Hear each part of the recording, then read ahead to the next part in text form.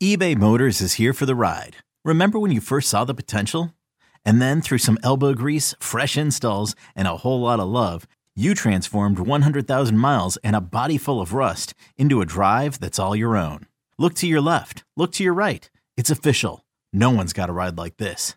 There's nothing else that sounds like, feels like, or looks like the set of wheels in your garage. With over 122 million parts, you can make sure your number one ride or die stays running smoothly. So there's no limit to how far you can take it. Brake kits, turbochargers, engines, exhaust kits, roof racks, LED headlights, bumpers, whatever your baby needs, eBay Motors has it. And with eBay Guaranteed Fit, it's guaranteed to fit your ride the first time, every time, or your money back. Plus at these prices, well, you're burning rubber, not cash. Keep your ride or die alive at ebaymotors.com. Eligible items only. Exclusions apply. You could spend the weekend doing the same old whatever, or you could conquer the weekend in the all-new Hyundai Santa Fe. Visit HyundaiUSA.com for more details. Hyundai, there's joy in every journey. It's time to take command with former NFL tight end Logan Paulsen and former Commanders beat reporter Craig Hoffman. Welcome in to Take Command. I'm Craig Hoffman. That is Logan Paulsen, and this is our Tennessee Titans preview podcast. And Logan, as we build out our Odyssey podcast network, there are two teams that have avoided the Odyssey gods so far: the New York Jets and the Tennessee Titans. So it's just us today. Yeah, those wow. We have podcasts for 30 of the 32 teams, 29 other teams plus us, and so we will continue certainly as we go throughout the year to have those folks on. But we have reached a week where we do not yet have a podcast in our ever-growing podcast universe, and so you're stuck with us. The good news is, hopefully, you like us. You're a subscriber, perhaps even if you haven't subscribed and downloaded the podcast. Make sure that you do that on your favorite podcast app. All right, Logan, there's a lot to talk about. Let's even start in-house. Like, we've watched a lot of Tennessee film. I'm excited to get your breakdowns on all that. But the injury problems that have started to stack up for the Commanders, I feel like, this will obviously lead into how they match up against Tennessee. But, like, how impactful is Sam Cosmi being out with Cornelius Lucas theoretically coming in, especially when Sadiq Charles is taking over? 4 of the 5 O-linemen at this point weren't opening day starters, as Schweitzer was the starter on opening day, or I guess Norwell was a starter. But Norwell's, I think, been out or something this week at some point. But whatever it is, there was a point this week where I saw 4 or 5 guys not opening day starters. Now their left side is good, but they've got the injuries to Dotson as well. Like, how impactful will these injuries be on the offensive side? I mean, I think it's a big deal, obviously, anytime you're doing, musical chairs, especially along the offensive line. I think you look at a guy like Lucas and you feel really lucky to have him on the roster because he is a good football player. And he's a guy that's going to play as close to starting caliber as you can get from a swing guy around the NFL, which is a pretty nice resource to have. I think obviously Cosmi had been struggling a little bit, but I do think he's one of the best run blocking right tackles in the NFL. And I don't say that lightly, like the film and the data, like the PFF accrues, like supports that. So I think not having him in there, especially when you're trying to run the football, is going to be tough. And one of the reasons he blocks so well is because he's so athletic. He can get his hat where it needs to be, and he's strong enough to move people. And Lucas, while a good athlete in his own right, is not quite as bendy and as twitchy and as flexible as Cosmi. So that is something to keep an eye on, especially if they're going to try and run the football a lot. Like, he doesn't excel the same way that Cosmi does, like sinking his hips and moving people off the spot. I think also, like, everyone's probably a little bit worried about Sadiq Charles. I'm really excited to see Sadiq play some football. I think, he's probably the second most athletic offensive lineman behind Sam Cosmi. And so I want to see more of that. I think when we watched the Dallas tape, we watched a ton of that. He's lighting people up on screens. You see him kind of miss a stunt, for example, but he's so twitchy and athletic. He can get back in front of it, which is something that, again, only you see like the elite of the elite from an athletic standpoint do. And it's nice to have 2 guys, obviously Cosmi's out, but 2 guys of that kind of athletic caliber available. So I'm excited to see what he does. Obviously, he's been up and down when he has had his opportunities, just in terms of consistency and his injuries, right? He's a guy that's been nicked up quite a bit. So it'll be interesting to see, if he makes it out of this game or how that goes, for example. But I really want to see him play some more football. Yeah, and it was funny because Ron was asked, like, they brought in a couple of other linemen, practice squad level guys, and Ron was asked, hey, are these guys like depth guys or are these guys you envision playing? He goes, well, we hope they're depth guys, but we'll see. And that's the Right. thing is like just because you're on number 3 or number 4 doesn't mean that the injuries like all of a sudden, oh, we found the injury switch, turn it off. Right. Like no, they're just going to continue to potentially come because that's the nature of the NFL.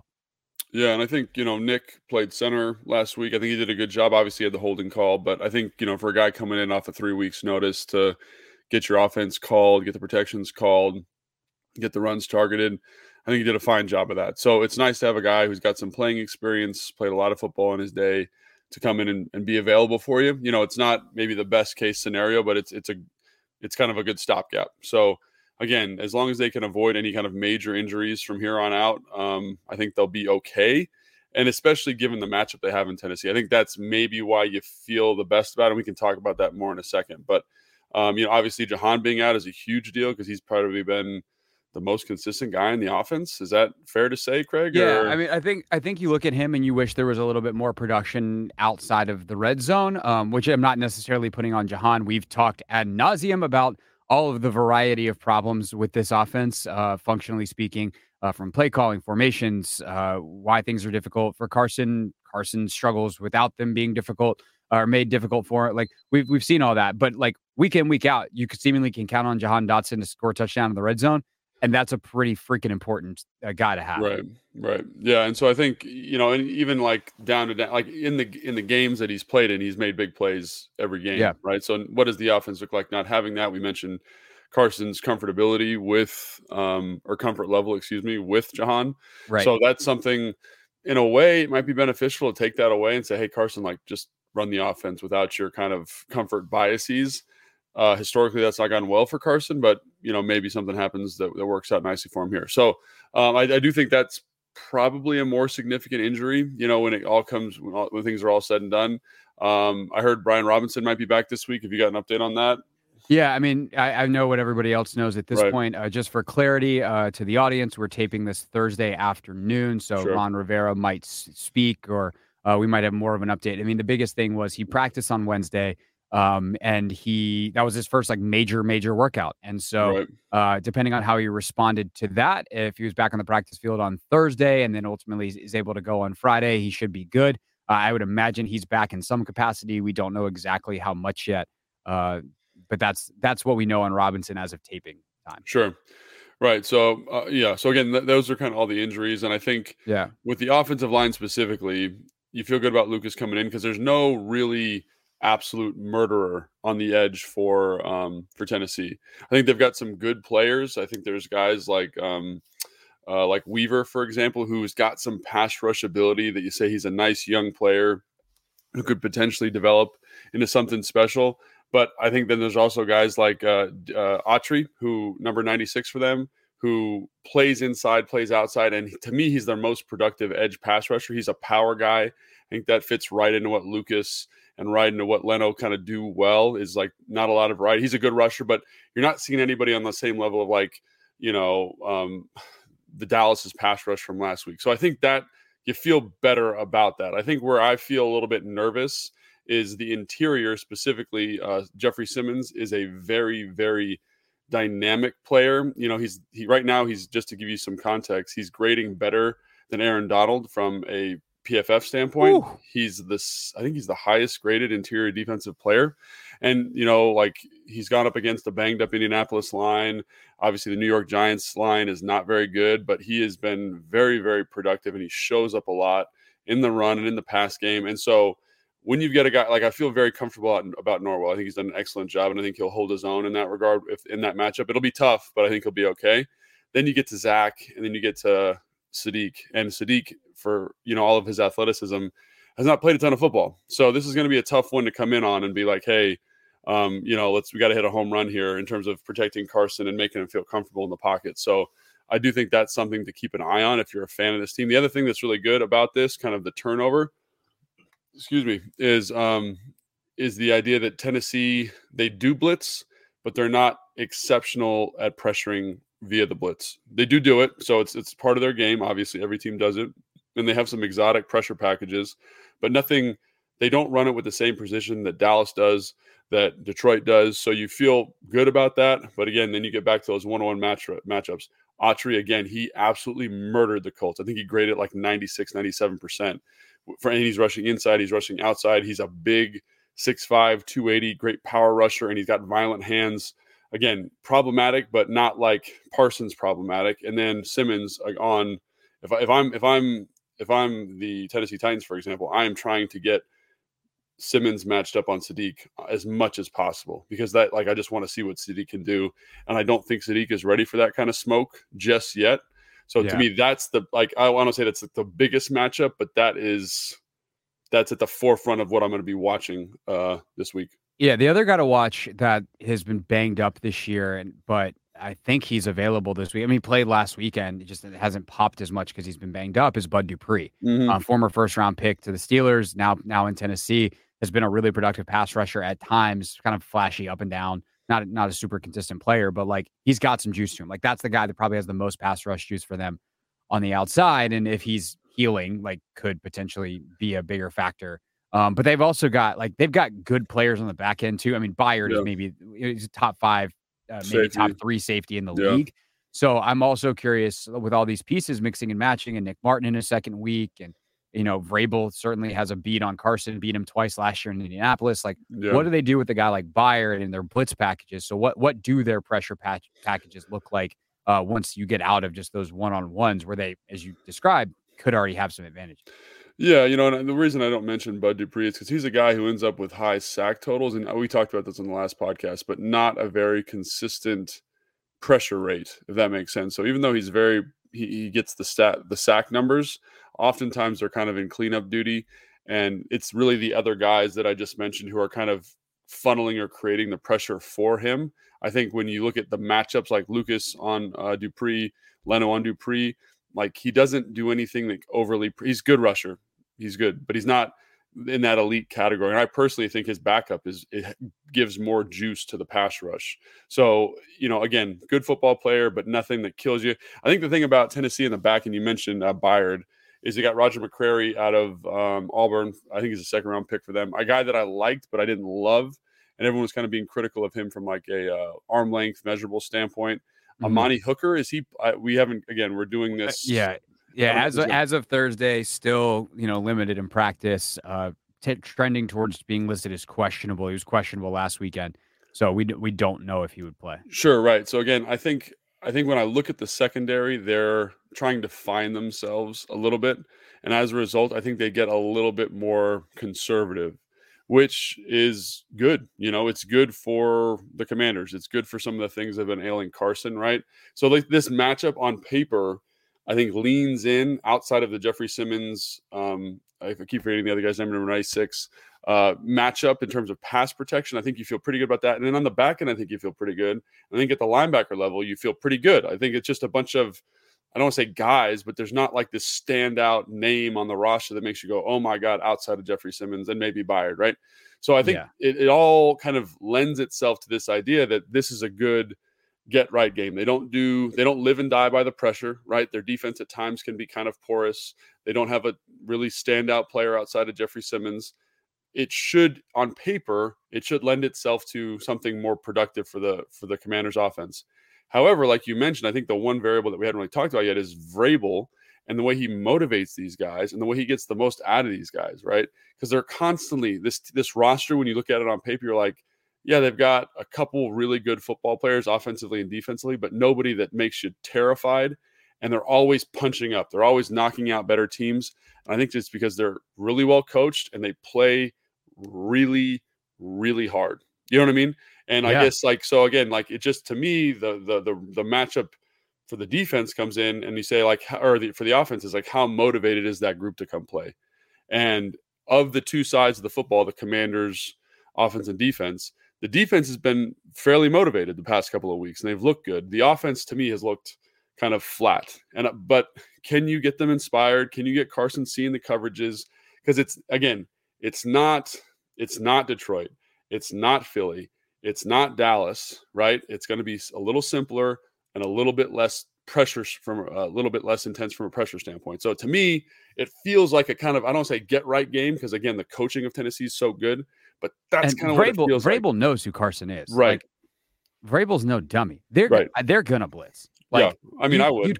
You kind of have to be, let's say, very dedicated, like more concerned with yourself in a way that you have like some philosophical thing that like we don't blitz, to like not watch the tape and be like, oh yeah, we're gonna heat up. Well, that's why I brought up the back end though. The only reason you wouldn't blitz is because your starting safety's nicked up. You're both corner spots, at least from what I've read. I go from front to back, so I've done defensive line, linebackers, and I'm working on secondary now. From what I've read and what I've watched, they seem to kind of be, I don't say in flux, but definitely the group that you're kind of like the biggest question mark, right? They're starting a whole bunch of new pieces. If I'm Vrabel, I'm going, I don't trust their quarterback to get the ball to the right place anyway. I guess that's because true. he's and if he does, like, I've got a shot that it's inaccurate, because that's kind of who Carson has been this year and who Carson's been over many years. And, especially considering their O-line play, and you might get some free. I mean, there was the one play last week where Turner look, it's a simple pickup that Trey Turner literally just goes the wrong way. But those kinds of things tend to happen here. Yeah. And so if I know I can get a free rusher at least once or twice a game, like I'm bringing the heat. I'm mixing it up. I'm trying to make Carson make a bunch of decisions, which then leads to Scott's role on the other side as the OC. And by the way, one other injury note as we kind of then go to the game plan phase of this for Washington. Curtis has missed the last 2 days of practice now with illness. Now, assuming that he comes back around and is fine by the weekend, like, he'll play. But, like, talk about an interesting, different look for Carson this week. All of a sudden, Terry's out there like this crap again. Right. Like, I mean, he knows that Curtis is sick and is going to be fine. At least presumably is going to be fine by the weekend. But he, like, all of a sudden it's Terry running out there with De'Ami Brown and Cam Sims again. And so you talk about practicing and getting these reps and being comfortable, which is kind of the thing where Carson isn't. They haven't had their guys in practice this week.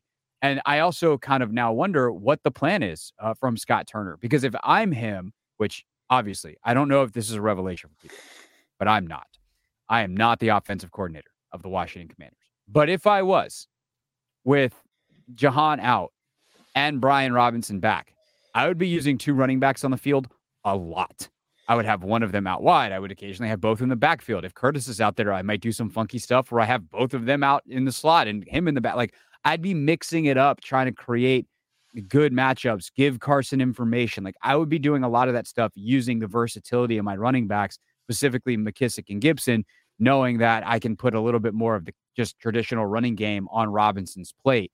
And that could include like some stuff where you kind of throw some eye candy out there. You know, you have Robinson out with Gibson, and Gibson's just kind of lined up wide, and he's not really involved in the play. It's just a handoff to Brian Robinson, but it's something to think about. It's something to get information for later down the road in the game. Like, without the need to get Jahan, Terry, and Curtis all on the field as much as possible, because those are your three best players, because Jahan's out, I would be using those two backs a lot, and probably two tight ends with a fair amount of regularity too. Yeah, and I think that, like you mentioned, that kind of brings you to the game plan aspect of it. And I think one of the interesting things about Tennessee is they're listed as a base 34 front. So that's three kind of big run-stopping players. Get your outside linebackers who are, Brian Arakpo, Ryan Kerrigan, more like defensive end body types. And so what I would try to do if I'm Scott is get them in that personnel as much as I possibly could. Just because if I harken back to week one, that was a 34 front, and Carson seemed to see very well against that front. And it makes sense because when you get an extra kind of big person on the field, they tend to think run first. The play action pass works a little bit better, right? Kind of dig that in there, make them feel that. And it's harder for them to buzz to their spot. So there's more space in the defense. So I would try to get them in there as much as I could, as much as I possibly could, get them in that defense, right? I understand you get Simmons in a 3 technique. You're going to have to deal with that in nickel anyway. Like, let's get worse coverage players on the field and see if we get nice throwing lanes for Carson. The other thing I was thinking about is I would also try to deploy, multiple tight end packages, right? You haven't really seen a ton of that. I don't know if Scott wants to be that guy, but that's something I would try to do just to kind of give them different fits, give them different looks, help with protection. But also I think you can get better mismatches, especially against that base defense if you've got the right people on the field. And also I was thinking about this the other day, and this is what I do for the high school. I'm a run game coordinator, so I just sit in my chair and I draw plays. But I was like, if I was going to try and get Curtis Samuel more involved, like what would I do? And what I would do is I would come out and essentially 11 personnel, right? And I would have Jonathan Williams be the running back and Logan Thomas be the tight end. And so then I can get, with Curtis Samuel in the game, I can get into 21 personnel. And essentially, Jonathan Williams would be the fullback, right? And Curtis Samuels would be the running back. And then they will match in nickel, right? Maybe even dime. And all of a sudden, we have a tremendous advantage. I get Jonathan Williams as a fullback on a nickel player, and I can add gaps plus or minus, strong or weak, with ease. And I get a guy who's an explosive space player in Curtis Samuel, and I get my whole run game available to me. Obviously, I don't want him running traps and dives a ton, but I think that would be a nice way to find an edge in the run game just off of a simple personnel tweak, right? And then if they start matching that in base, then I say, okay, there you get your 34 personnel out here. It's a run. Let's check to a pass. We're going to motion out, and then I have Curtis Samuel on a 3-4 outside linebacker who's essentially a defensive end in coverage. So again, that's how I would try to exploit that matchup. You can't do it every time, but I'd have a package of that to kind of speak to that skill set, speak to some of the stuff you were talking about with what Curtis does really well. Get 10 the ball. He's really good with it. Same thing with Terry. Get 17 the ball.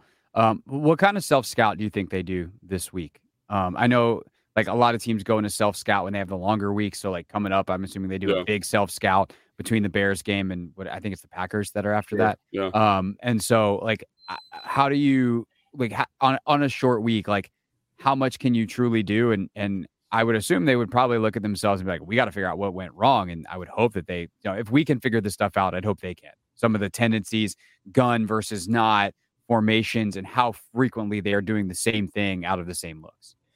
Yeah, I mean, I think that's part of it, but I also think, in our self-scout, or that our scout that we did, or a review that we did of the game, we came to a couple of conclusions that like Carson was missing opportunities.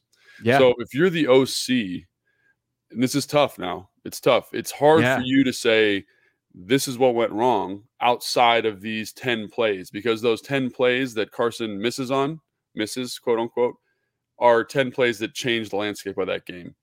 So I think that's something that's really hard on a short week to do. And I understand there's some things that we found that maybe they could be better at, and I personally think the play pass element is one of them. Like they need to be a better play pass team, but that doesn't happen in a week necessarily. That happens over the course of a bye week where you have more practices to get that right.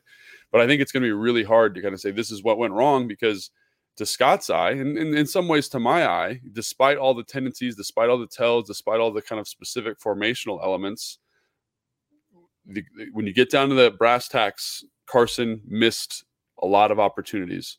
And that, to me, if I'm Turner, I kind of say, well, we got to get the quarterback to play better.